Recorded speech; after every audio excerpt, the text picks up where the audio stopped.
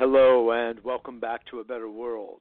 This is your host, Mitchell J. Raven, and I'm very glad you're joining us again today.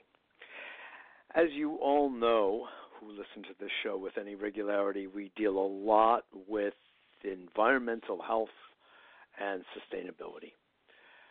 And to deal with this today, we're going to be looking at the way our laws, so hard fought and hard won over the course of the past some 50 years, are being challenged by the current Trump administration so seriously that, well, our air, our water, our soil are in serious jeopardy of being, well, further destroyed even more than they already have been over the past few years, and just business as usual, even during the more favorable, eco-favorable administrations that we've had. And to help deconstruct the issues that we are facing, I have invited to be our guest today Scott Edwards, who is the director of Food and Water Watch Justice. He came on to Food and Water Watch after spending 11 years with the Waterkeeper Alliance, most recently as Director of Advocacy. Scott's work at Waterkeeper involved designing and implementing strategies for a whole host of campaigns on issues such as industrial agriculture, mercury contamination, coal, and military waste. While at Waterkeeper, he was also very active in setting up programs in Asia, including China, Bangladesh, India, and Nepal. Prior to getting his law degree and entering the practice of environmental law, Scott taught ecology and environmental sciences to New York City high school students. He works out of the New York office of Food and Water Watch. So, Scott Edwards, it's a pleasure to have you on A Better World to discuss this incredibly important subject. So, first of all, welcome. Thanks so much, Mitchell, for having me on. Yeah, I appreciate it. Thank you. It is an important issue, and people need to know about it. That's for sure. Exactly. People need to know about it. And I want to just thank Winona Hunter and Food and Water Watch altogether for its pioneering and incredibly disciplined work in uncovering those subjects that rarely meet up with mainstream media. And thankfully, there are some venues such as A Better World and thankfully many other alternative media, as so we're called, that give voice to and broadcast information that everyone should know and mainstream media should be broadcasting. But alas, it is what it is, and I'm very glad that you're on. There are a couple of very important things going on right now, Scott, that I would love for you to inform our audience about regarding the latest actions of the Trump administration to marginalize existing environmental law and policy and procedures. So please go for it. Yeah, sure. Well, you know, we're in Trump has now been in office for 3 years, and he started on day one dismantling many of our environmental protections and safeguards that, as you said, up front have been in place for about 50 years now. And it's actually been accelerating in the past several months. You know, his first administrator at EPA was Scott Pruitt, who, although attempted to implement and did implement a lot of harmful practices, you know, he was sort of a bit of a bumbler, and it's been replaced by Andrew Wheeler, who, quite frankly, is much more insidious and effective in getting a lot of these harmful, devastating policies in place. And what we're seeing now... Is he an oil and gas insider, basically? Oh, he was a lobbyist, absolutely, before he became EPA administrator, as was Scott Pruitt. He was a lobbyist for industries. Yes. And that's where Trump gets these folks from. And what we're seeing, you know, Trump is in his, hopefully, fingers crossed, right, last year of his administration, and we are seeing wave after wave after wave of rulemaking coming out of EPA and other agencies to try to put into place extrememe harmful new regulations. I mean, a couple of examples that we're seeing recently, I think two of the worst. One a few months ago to try to ironically coming out of these states' rights conservatives, right? An attempt to strip away the rights of states to have any impact on development, and this goes right to oil and gas, under a section of the Clean Water Act called Section 401, which gave the states some say. And New York has exercised this right recently to shut down some oil and gas infrastructure projects, so they have a say in projects that impact state water quality. Trump wants to take that away from states for his oil and gas buddies. And more recently, we're seeing what was really what's considered and has been called the Magna Carta of environmental protection in this country, a statute called the National Environmental Protection Act, or NEPA, which has been in place for 50 years and has really created, I mean, it shouldn't be a controversial law. What it says is that before you receive any federal funding assistance for a project, you have to do an environmental impact assessment to make sure you're not going to harm the environment or communities or people. And it's common sense.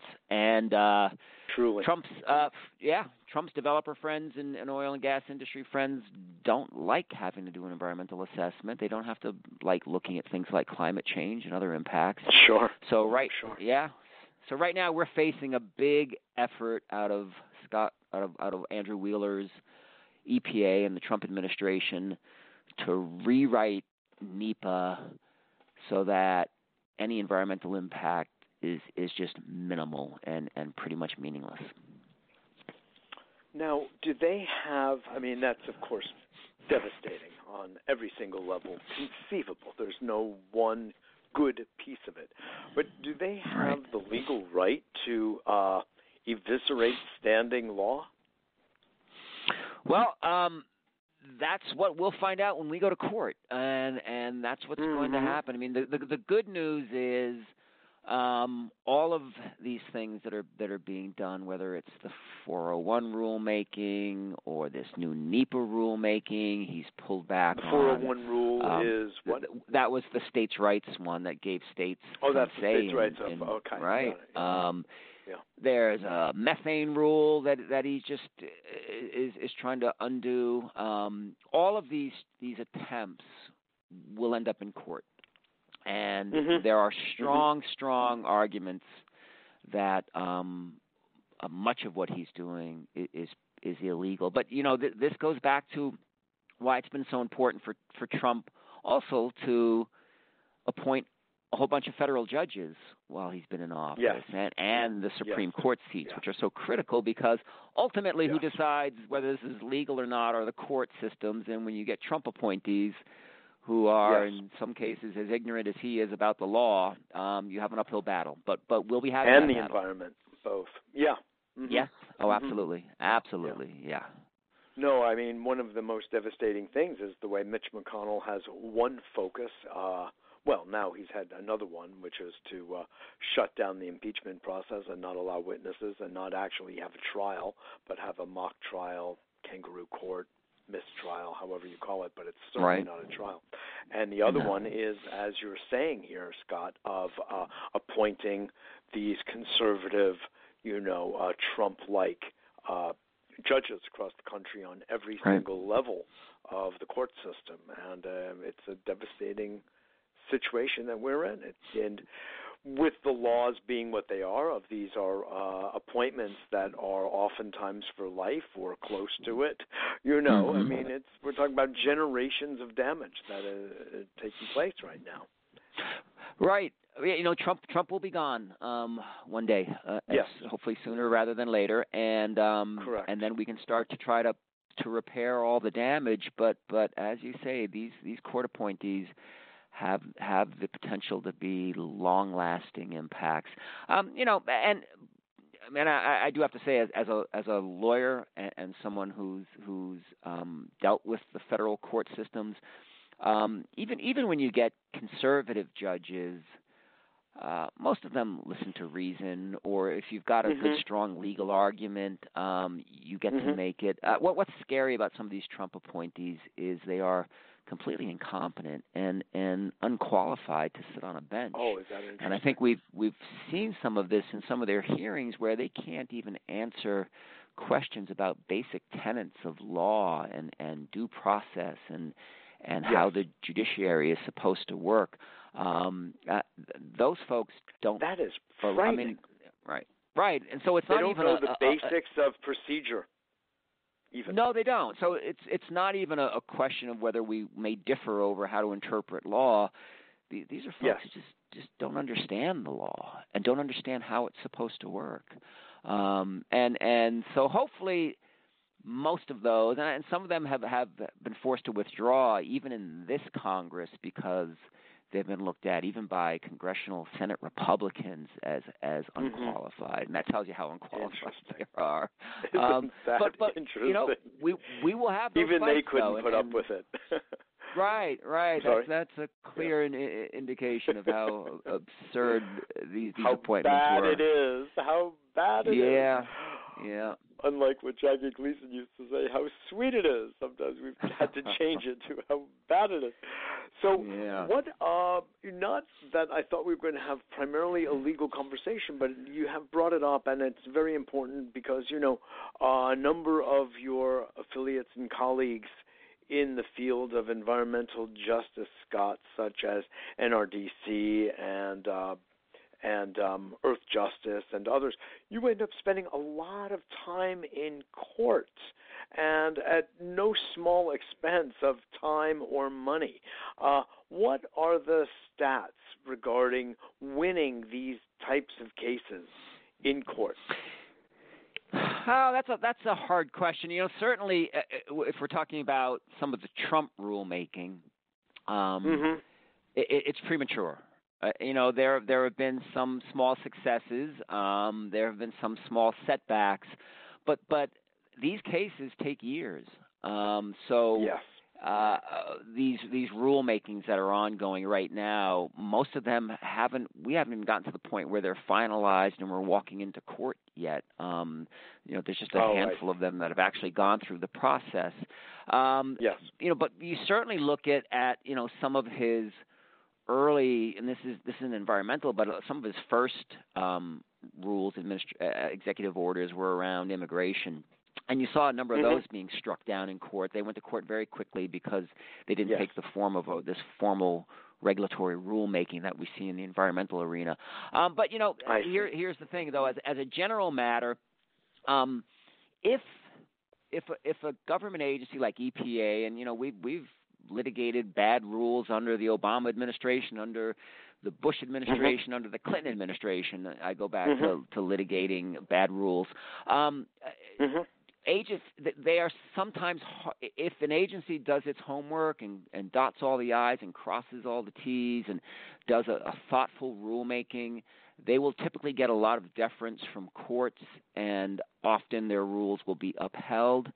But we are dealing with an agency that doesn't care about dotting I's and crossing T's, for whom science is meaningless. So I expect that a lot of these rules will be overturned because they're not put together well. They're not put together in a way that will withstand strong judicial scrutiny because they are so sloppy and they are so blatantly intended to just fast-track development and not protect the environment. And so I think there's a good chance even their own lawyers are not buttoned down and studious about the letter of the law. No, they're not. Well, they have their marching orders, and so they're told to draft these rules, and I wish I could be a fly on the wall some days in those offices where I'm sure there are conscientious lawyers in these agencies saying we can't do this, it's illegal, and you've got the political appointees above them saying we don't care, get it done. A lot of people walked out of EPA and these other agencies with this administration, but some stuck back, and I think they're there to try to help minimize the damage until we get a new administration in place, and they, at the end of the day, have to do what they're told to do. And fingers crossed that some of them are making them as sloppy as possible, knowing that they'll be overturned in court when the time comes, right? So, some of them are just I mean, I read them and I shake my head and say this is just so blatantly illegal. But I've learned through years of doing this that there are no guarantees once you get into court. So no promises. Yes. But yes, these are no bad promises. rules that should be overturned. Yes, but when something is blatantly illegal, and just a violation of the letter of the law, is that not an easier case to win or a rule to overturn? Sure. Oh yeah, it is. It is. If it's blatant, even though the agencies generally get deference and a presumption, almost a presumption that what they're doing is okay, and courts are very reluctant to pull back agency rulemaking.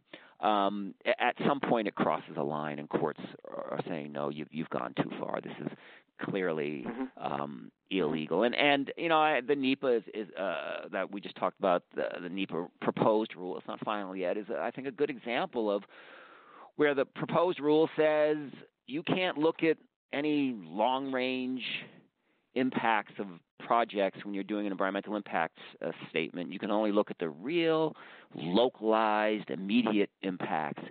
But the statute that was enacted by Congress says, when looking at environmental impacts, you have to look long range. So in a case like that, I can walk into court and say, here's what Congress intended with NEPA, and here's what the agency's saying.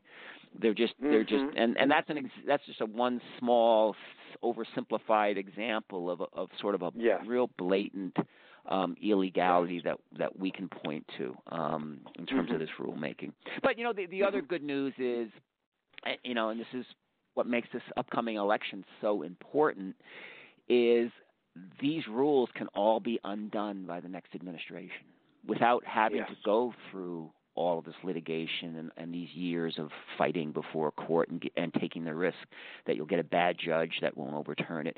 I mean, a new administration could come in and say, you know what, we're going to revisit this rule. We're going to pull it back. We're going to take what's called a remand, and we're going to do a new analysis and rewrite this thing. And so that's why we need to make sure if Trump gets a second term, then all these rules get cemented in, and then we're in court for years fighting it, and then the impacts become that much more egregious. So critical election coming up. Definitely, no question about it. And, I'm just looking at, for those of us who really deeply care about health and our environment, this is nothing short of devastating. If you think back to the Obama administration and all of the issues with the Keystone Pipeline and all that, the entire nation got roused, and Native peoples, et cetera, and being on the land and protecting the water and all of that. And it was such a big deal. And now here, with the stroke of a pen, it looks like all of that energy that took so long to muster on the side of the people who want to preserve our beautiful earth is just, marginalized in a flash, in a stroke of a pen.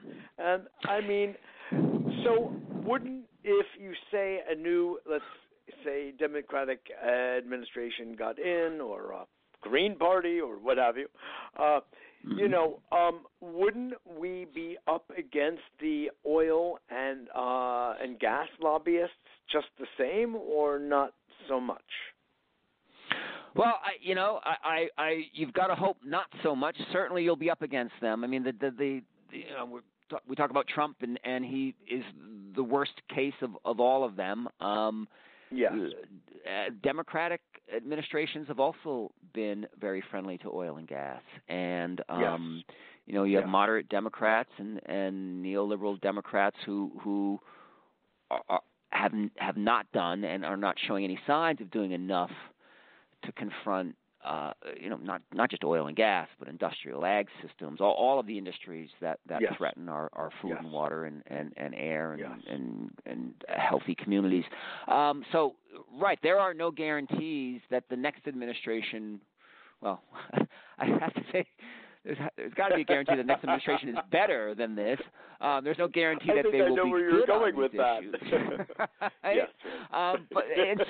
We will always have to fight this. You know, as I said before, yes. The Obama administration, we had to sue the Obama administration several times, and that administration was not good on, for example, a big issue we work on, fracking.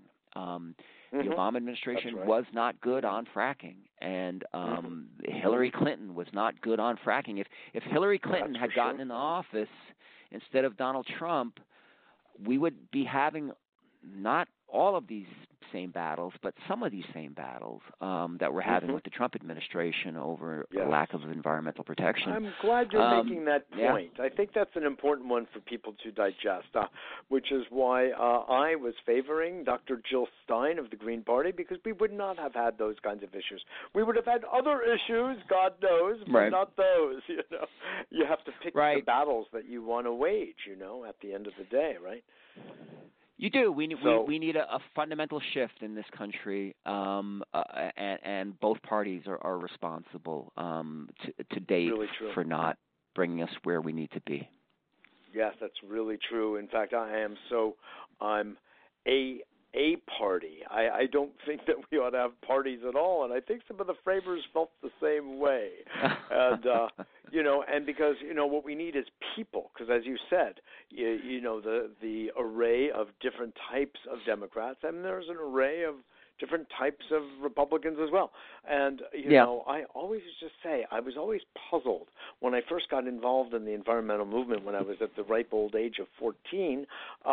I said, which wasn't yesterday, by the way, I used to say, wait a minute, I was from an ultra progressive type of family politically, by and large, and yet I said, I feel conservative. Not conservative, i.e. politically, but rather I want to conserve this planet. I want to conserve resources, you know. I want to conserve trees. So wait a minute, isn't that the proper definition of conservative and therefore being Republican? And if you, of course, turn the clock back to Teddy Roosevelt, you'd get the answer is a resounding yes. Yeah. So well, you know, there's something that has gotten lost in translation over time. Well, what's gotten lost is, and you know, even you don't have to go back as far as Teddy Roosevelt. You know, at the top of the show, you talked about 50 years ago, right? That's 1970s.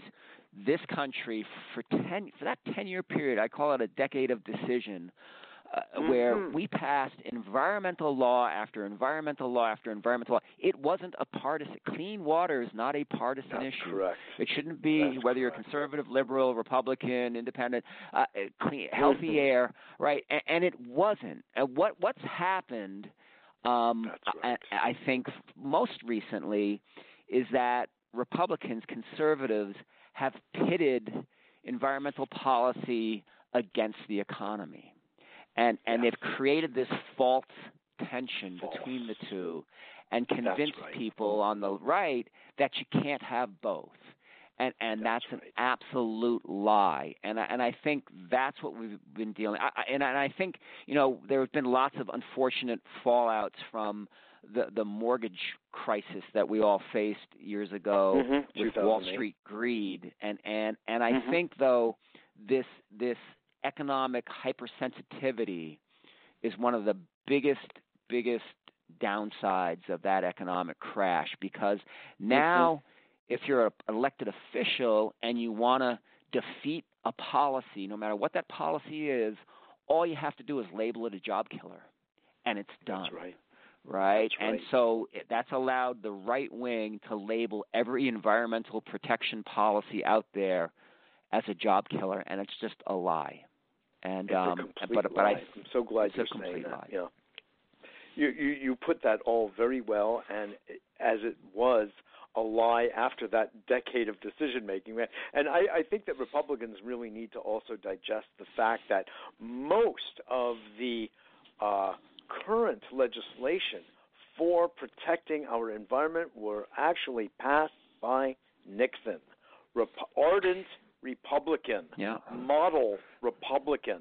So there has been this swing to the right, and I mean, I used to call Clinton a Republican in Democratic clothing, and same with Hillary. Yeah. So there's this movement toward, what we left and right. I think it's all a bunch of part of the nonsense that we're sold. It's part of the divisiveness that just keeps getting perpetuated. We need to be for people who stand for good and for the environment, Mm-hmm. for health and for justice and all of that. It's an entirely different, paradigm, if you will, outside of, beyond party, And in that light, I'd actually like to bring up a gentleman, and I think this could be good also overall for the work that you're doing, Scott, at Food and Water Watch, and for it as an organization. And that's the work of a gentleman named Sam Daly Harris. He has been on these airwaves a number of times. He wrote a book called Reclaiming Our Democracy. And in short, it is a blueprint for people citizen action. And he lays out in rather simple terms the how-tos. It's almost essentially a guidebook of with a premise that most politicians know nothing about the things that most matter to you. They just know nothing. You're usually a one-issue candidate that gets into office based on that one issue, that one pony they ride, and about everything else they know almost nothing. And so it becomes incumbent upon us to educate them, to bring them up to speed. And, you start off very respectfully and politely as an educator, and you call their offices, and you arrange meetings at either when they're back home or in Washington, what have you. But you go in with a small group and then a medium-sized group, and there's this ongoing, form of lobbying to get their attention onto the subject, and you just keep hammering away to get what it is you believe in and stand for. So I just wanted to bring that up because citizens' action is an unspoken. Everybody says it's all about voting. No. It's not all about voting at all. That's one aspect of a larger idea of citizen activity. Yeah, please, well, the Food and Water Watch is spoken of as, and we are an environmental organization. But I like to distinguish us from what people often think of as environmental organizations. You mentioned Earth Justice and NRDC before, and they're both wonderful environmental organizations that use the law. And but what our approach is akin to what you're talking about, and that is building political power. Right, and to go into communities and to educate folks in the community so that they are talking to legislators, and voting is part of it, and they're walking into the offices of these folks, both in district and in Washington, and demanding that they be responsive. I mean, ultimately, what plagues, and this goes, I think this is epitomized by the Trump administration more than any, is that all of these laws, regulations that are being enacted to benefit folks who have access to Donald Trump. And those people are his developer buddies in the oil and gas industry and other people who have a lot of money to stick into Donald Trump's pockets. And that's what drives the decision making, not what's good for you and me and the rest of the people in the communities where these legislators are coming from. And so we have to build political power to make them accountable to us, not to their rich friends. And that's what Food and Water Watch is all about. Is about building political power. And that's what ultimately is going to cure this ailment that we have in this country with bad policy making. You're right. It's a psychological pathology is really what it is. But obviously you're also grassroots education. I mean, even just the basis of this dialogue, this interview, is you're bringing forth, and your organization's bringing forth information that is not readily available through the media.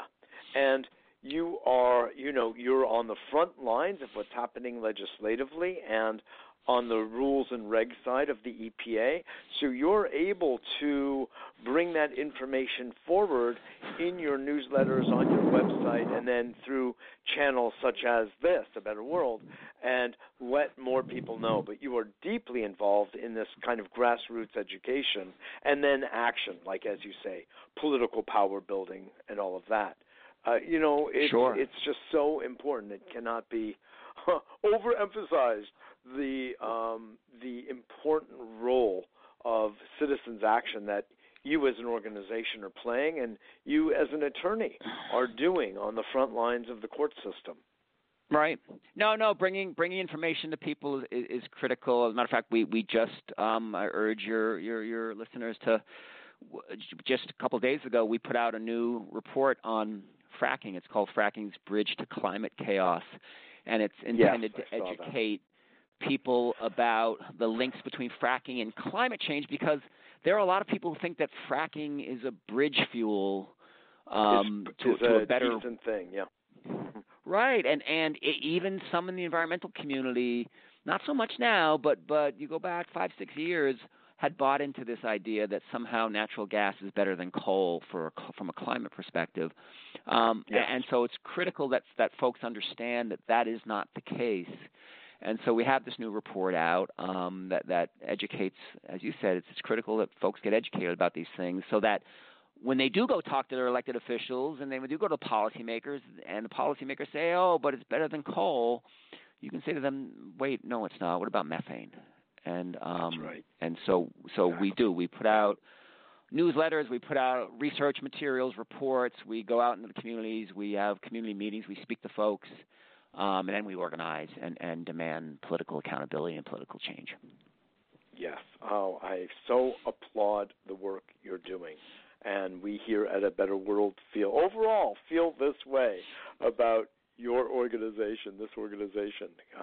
Great. You are really doing what we need.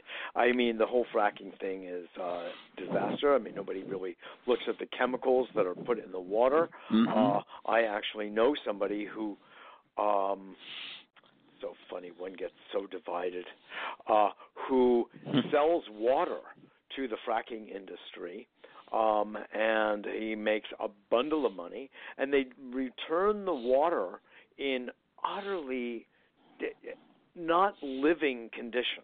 It's a wreck. Right. And I'm mentioning that because I'm on the side of seeking to find remedies to make that water clean and alive again. And thankfully, through technology, there are ways to do that and to restore the water. But oh, my God, at what expense and what time lost, and on and on and on and on. It doesn't justify the means whatsoever, and it is a disaster, and we need to move on. Right. I mean, I think that it's naive to think that we can jump directly into a renewable energy economy overnight, not because we cannot get enough photons and wind and geothermal and tidal wave power quickly. We can access it quickly, but right. It's not going to happen overnight. And there does need, I believe, that there needs to be a transition time. But if it's designated, just like we put a man on the moon, we can do the same thing here. We have a date certain of completion, and we move right along. Right. Yeah. No, we need to set goals, and you're right. We're not going to throw a switch, and it's not going to happen Wednesday morning. No. If we throw that switch today, certainly. But right. but there is no incentive here to even begin that process. And any right. And that goes back to the point of and the reason why there's an absence is because the oil and gas industry is literally writing our regulations and our policy today. They are. Right. I've gone into litigation against industries or against EPA for some of their documents they've put out and rules that they've put out, where I've discovered that the rules were written word for word by a lobbyist lawyer that then handed it over to EPA, and EPA just put it on their letterhead. And so Yeah. we have, and that's my point before, is those are the folks who are controlling our government, writing our Very laws, true. writing our regulations, and that needs to change. Absolutely and right. it needs Look to at change ALEC. now. Look at ALEC. Yep. They control the state legislators in all 50 states across the board, and they write the legislation. So when people like Bernie Sanders and others call Elizabeth Warren, call this a corporatocracy, Ralph Nader did it, umpteen years ago, and he's been blowing the whistle on white collar corruption such as this for 50 years. It happens, or 40. You know, right? Yeah. It's really that long. So. I mean, some of the things that ALEC are doing are just, I mean, again, going back to how did this become a political issue? I mean, they have succeeded in enacting laws in many states that actually punish people who put solar panels on their homes to generate renewable electricity. And so in some states, I didn't know it went that far. You have to pay a penalty for having solar panels. Now that is so antithetical. I mean, if you want to be a conservative, small government person, then how could you possibly conservative to libertarian? Right, and now you're punishing people who want to put solar panels. I mean, there's no end to the hypocrisy, right? That's right. It is madness. And those are the kinds of things that just have to end, right? Those things have to, and it is those elected officials who put a law like that into place at the state level, local level, federal level, who need to be shown the door. They need to get out of office and be forced out of office. That's right. Yeah. That's right. At the end of the day, I am a holistically oriented psychotherapist and stress management consultant. There's no reason you would have known that because of what I do now also in media and some of the work I do in health and wellness and environment. But you're just reminding me, Scott, of when I was growing up and I looked at the world and I saw madness, both in terms of the environment and war, and it's all war. I went, is this really what adults do? I mean, there's something wrong here. And I actually gave some passing thought to going into law and politics. And then I realized, I took a step back and I said, you know what? If a new administration comes in and turns around, all of the laws or a lot of the regulations of the prior one, we're back to square one. The issue is a psychological and an emotional one, and we need to help to develop human beings as resources in themselves that have and truly embody a level of not just intellectual but emotional intelligence. And with that, we can create a kind of policy making that will be consistent from, administration to administration, and will be honoring the earth and life itself, all sentient life, consistently and not just flip-flopping, as they say, over the course of administrations, Anyway, just my 2 cents worth, but thought you'd find that interesting. No, that's a valid point, though. Although, as a person who's been working on this in this field for decades, I have to look back and say, we're always, Trump was certainly a giant step backwards, even with Obama's shortcomings on the environment. There were some good gains there, and so maybe we made 3 steps forward, and Trump's a big giant step backwards, or maybe 2 steps backwards. But we will. There's been progress, and you have to look at this over years and know at the course of time we haven't slipped back completely, and we can undo a lot of what he's done somewhat quickly. Some of it will be longer lasting. And take more giant steps ahead. I mean, we're always going to have this sort of ebb and flow. We just have to make sure the flow is bigger than the ebb, and so that's the important piece here that we need to keep pushing for, and we'll get there. I remember I had during the last election, and we all assumed that it was going to be a Hillary Clinton administration coming into office, and I was attending a meeting that had been scheduled for the Thursday after the election down in D.C. among a bunch of environmental lawyers. We were going to talk about what our agenda was going to be under the new Hillary Clinton administration, and sure enough, this happened. And I show up at the meeting's not canceled, and I go down to D.C. to attend the meeting, and I walk in a room, and people are understandably devastated. And what are we going to do now? This horrible, ignorant human beings now in office, and and I looked at people and I said, you know what? We better look at this as an opportunity to build a demand for a progressive nation, a progressive political system. And look at everything this man's going to do over his term in office and use it to motivate folks to change come the next election in ways that are giant leaps forward. And so, maybe that's just me being an optimist, but no, trying to look that's at this as a glass half full. But smart.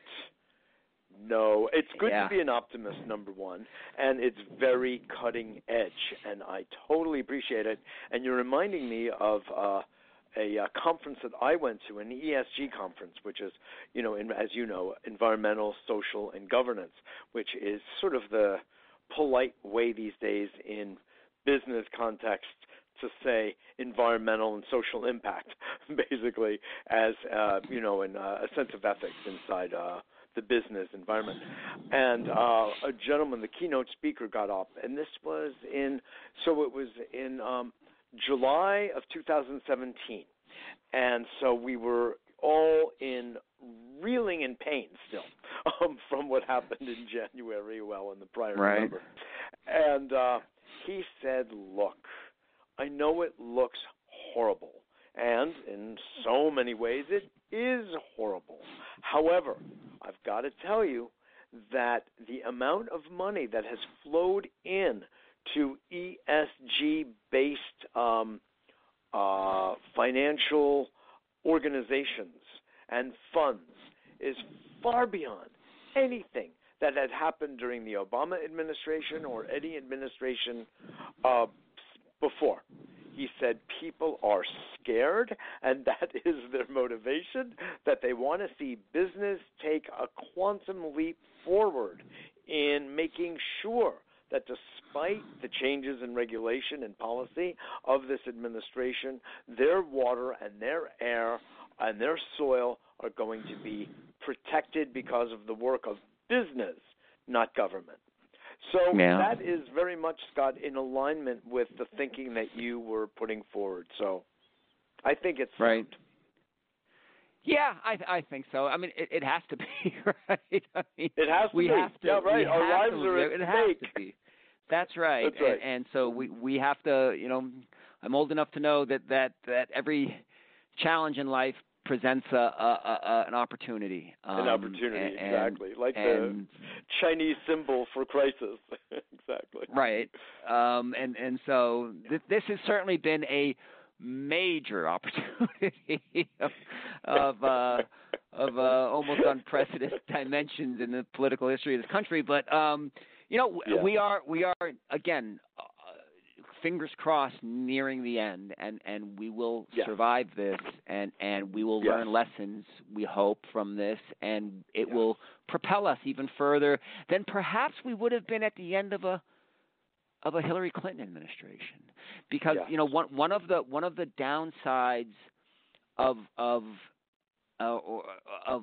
Hillary Clinton being in office is we unfortunately have some activists in the community, and whether it's in the environment or in other areas, who don't really want to challenge a Democrat and don't want to call out a Democratic administration and are afraid to stand up and denounce them, and so in some ways, the backlash against this Trump administration just might propel us even further than we might have been under a Hillary Clinton at the end of 4 years of Hillary Clinton, where at the end of 4 years of Hillary Clinton we would still be fracking like we are right now, still be threatened with climate chaos, our water quality would still be threatened. So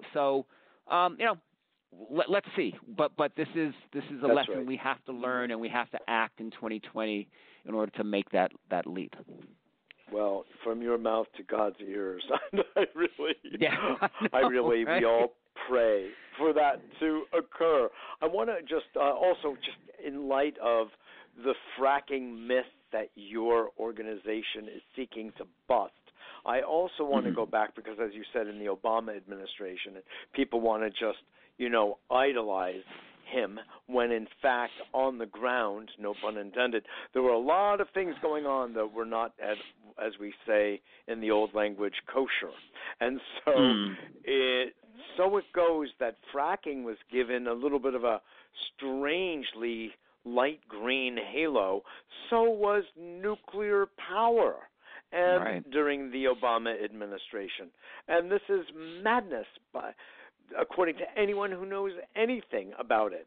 And that, too, got a pass for the longest time. And these are the kinds of abuses of language and thought that we're seeing that your organization is helping to disabuse us of, as well as my radio podcast. But I think it's important to point out.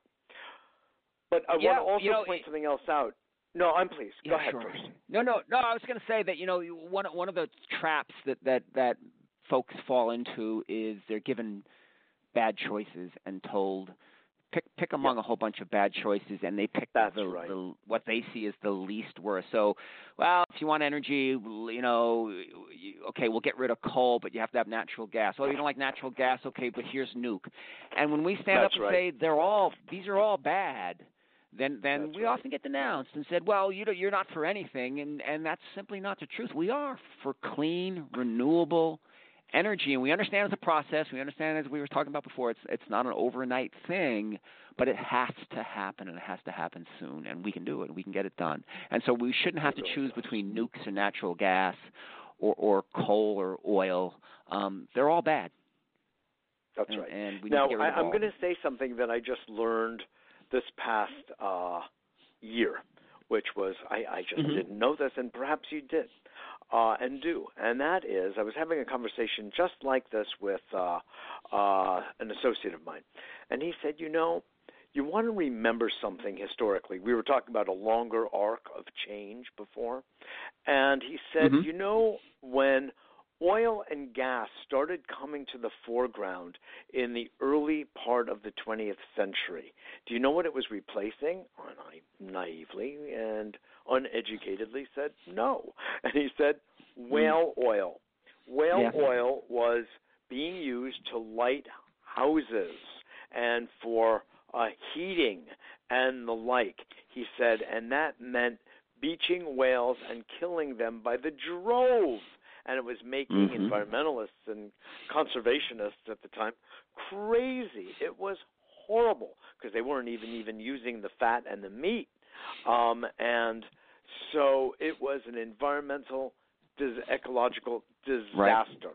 So when oil and gas came on the scene, it was actually the smart environmental alternative. And that was something that really just blew me away as I contemplated it. And then I realized, this guy had a point. So when we take that a little bit more of a generous long-term view, we can see that everything in a way has its place, and that if we allow it to move on, now we see the dangers of that choice.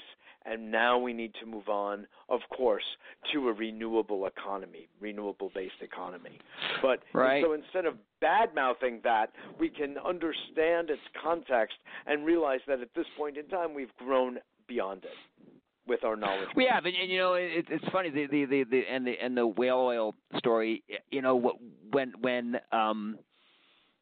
that era started to wind down was in part because it was getting harder to procure. They had to go further and expend more resources secure whale oil and start to roam. Right, and they were running out of resources, and we see that with oil, right? And we have to dig deeper, and we have to go further offshore, and it gets more expensive to get it. But you've got this industry that just won't let it go, and ExxonMobil. Again, and with ExxonMobil, the ones deciding what our energy future looks like, that it's going to exist as an oil and gas industry until they've sucked every drop of oil and molecule of gas out of the ground, and there's no more to be had before they're willing to move on, and that's just not acceptable, right? We just cannot do that. It's not an option. I appreciate that, but and this is in no defense, but this is just business. Having seen the movement into renewables going back 50, 40, 30, 20 years, and it stepped up definitely in the last 10 or 20, that a lot of the oil companies have very much diversified. I mean, Chevron I think it's Chevron. Is one of the greatest purveyors of geothermal energy. I was part of a project where they were looking to get involved in natural renewable biogas, which is from manure. They wanted to fund a project like that. So, I find that making enemies is a very difficult thing. Despite the upset and anger I feel, I would rather educate these people as I would like to educate the American people that there are other and better ways that are, as you properly said earlier, and as Paul Hawken told us in the early 90s in The Ecology of Commerce, that it's much more profitable to do things right and ecologically smart and sensitive than it is to destroy and fix later, Yeah. Anyway, I just wanted to offer that thought. No, absolutely, and that's a good point. I mean, I think that what I often say, and I'll say to people, this isn't about demonizing industry, right? Industries do what industries are going to do, and the bottom line for an industry, a company, any company, for-profit company, is to make profits. That's why they exist, and this isn't a denunciation of that. The problem is they shouldn't be our policymakers. Right, and so that's for sure. It's not a question of whether ExxonMobil is. I certainly have my own personal views on the rightness or wrongness of what ExxonMobil is doing. Surely, but what should never happen is ExxonMobil should not decide what this country's energy future is. And that's where everybody should be willing to draw the line, and that's where the problem occurs. You're right. That's where government has become a corporatocracy, and we are not. We the people no longer have the role that we are. It is rightfully our role to be really calling the shots through our representatives. And it's not happening. We're the marginalized ones, and they're the aggrandized ones, and we're all paying the price. So your point is very well made, and I completely appreciate. We ran way over what I thought because you were so engaging, and I appreciate all of your input tremendously. Why don't you give your website, Scott, so people can look you up and learn more about Food and Water Watch? Yep, sure. So you can find us at just www.foodandwaterwatch.org. And there's all kinds of information on there about the campaigns we work on. There's access to all the reports, including the fracking one that just came out that I referenced, and other reports and research, bunch of educational materials, articles about how you can get involved and help build political power and hold elected officials accountable. So there's all kinds of stuff on there. That's fantastic. And by the way, congrats on what you did in Baltimore with your water project. That was something I was going to bring up earlier. I think it's fantastic. Yep. Water, Boy, access to water. This is on the positive side, right? If we got another hour, we can start talking about water. But no, yeah, We'll have access to have to you water. back. That's all. We'll Right? have to have you yeah, back. it's fine. Yeah. Hugely important issue, access to water. I don't know when that stopped becoming a right, but it's obscene. And Isn't Baltimore that the truth? was We had Lester yeah. Brown on talking about his latest book, The Disappearance of Water, not that long ago. So we are water sensitive here at A Better World too. So I'd love to have you back on to talk about that another Sure, time. anytime. All right? Anytime. Great, Thanks so much for having me on. All right. You're so welcome. Take care then. Thank you. You too. All right. Bye-bye. That's Scott Edwards of Food and Water Watch, who just laid it on us about what the issues are, how problematic they are, how challenging they are, and what that organization is doing to help counter that, build political influence and power, educate people on every level about what is happening to protect our environment, protect our planet. People and planet before profit. I say it all the time. It's the Green Party logo, motto, theme, meme, and it needs to be spread far and wide. Profit isn't the problem. Putting profit before planet and people is. It's really not complicated, quite honestly, and it can be adhered to by people of conscience. That is, people who have developed themselves sort of along the line I was saying earlier of psychological, intellectual, and emotional intelligence and maturity. And those of you who listen with any regularity know those are key and favorite subjects of mine. So I want to thank all of you for listening in and being part of A Better World community. Please visit our website at www.abetterworld.tv. That's abetterworld.tv. We have a free newsletter that goes out every week announcing our radio show as well as the guests on our weekly TV show here in New York City in Manhattan. But it can also be watched anywhere on our website, abetterworld.tv. Also visit mitchellrabin.com for our coaching and advisory consulting services as well. Thanks again for joining. Remember, we too are a nonprofit. Your donations help keep us sustained. Thanks again. This is Mitchell J. Rabin for A Better World, and I look forward to seeing you all next week.